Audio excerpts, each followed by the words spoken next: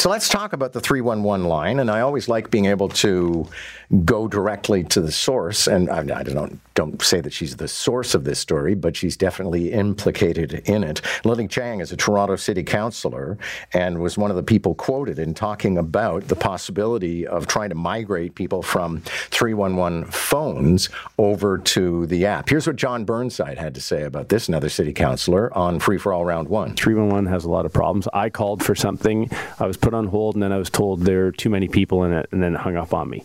The problem I have for the council as a councillor is then everyone calls my office as the portal. Yeah. Right? So definitely, if the budget chief wants to talk about protecting services, those are the services we need to protect. We don't need to keep throwing money at things that aren't necessarily working. We need to improve the things that aren't working and then get out of the things we shouldn't be engaged in.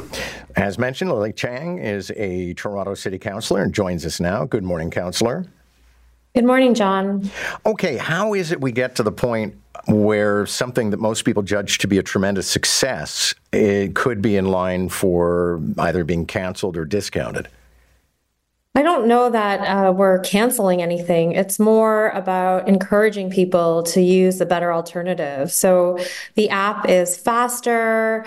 It also allows you to upload photos. So sometimes you're on 311, you're trying to describe the situation, and it's much easier with the app because you can just upload photos. You can also mark the place of the complaint on a map.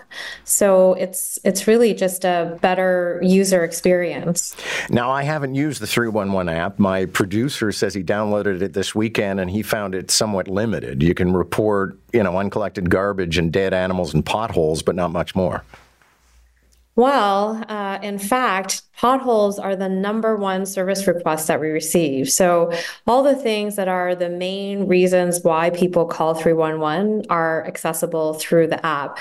Definitely, there's room for improvement, and we now have a Service Excellence Committee. So that is chaired by Councillor Holiday. And so I think goal is not to cancel phone 311, it's to improve the app and improve the overall end-to-end experience. Because right now there's some gaps. Right now, if you open a service request through 311, when it gets transferred to another department, internally, sometimes it can look like the case has been closed, when in fact, it's just been connected to another department. So the interdepartmental transfer still has some cleaning up to do.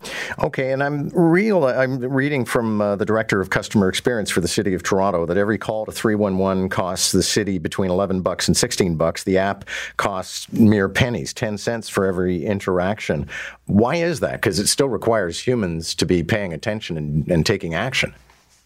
So right now, if you call someone, the person you're talking to can't actually solve the problem for you.